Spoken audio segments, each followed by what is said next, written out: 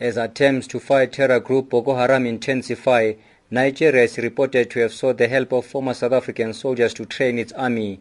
Nigeria has been under international pressure to end the reign of terror inflicted by the militant group. Speaking on the sidelines of the AU summit in Ethiopia, Defense Minister Nosiviwe Mapisa-Nqakula labeled the former soldiers involved in the operation mercenaries who will be arrested.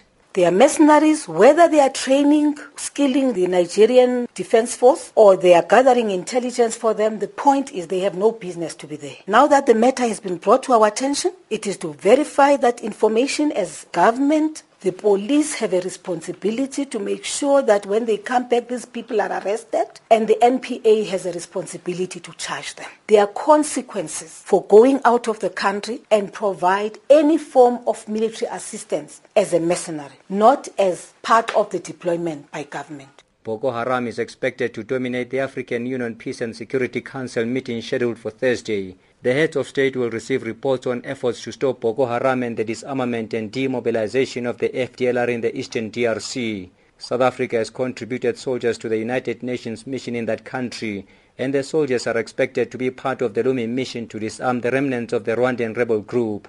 Mapisa-Nqakula explains. There is no war we are involved in. What we are involved in is a process of neutralizing the negative forces which was agreed upon by heads of state when we, in the first instance, deployed the FIB.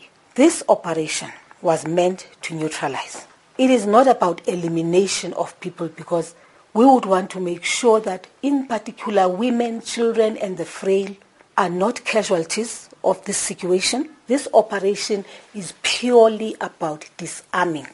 Political analyst at UNISA, Dr. Spamandla Zondi, says with Boko Haram and the FDLR, the AU and Economic Community of West African States, ECOWAS, have to work together to bring peace to affected areas. It's very clear that the state of Nigeria is unable on its own to respond adequately to the problem arising from Boko Haram.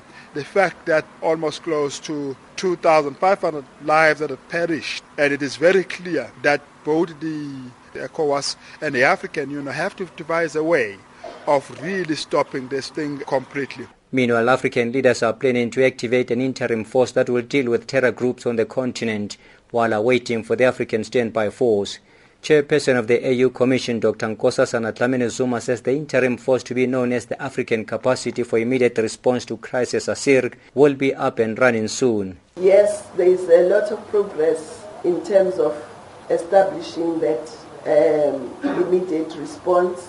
I don't know that we will definitely have the standby force operational by this year. I'm not sure.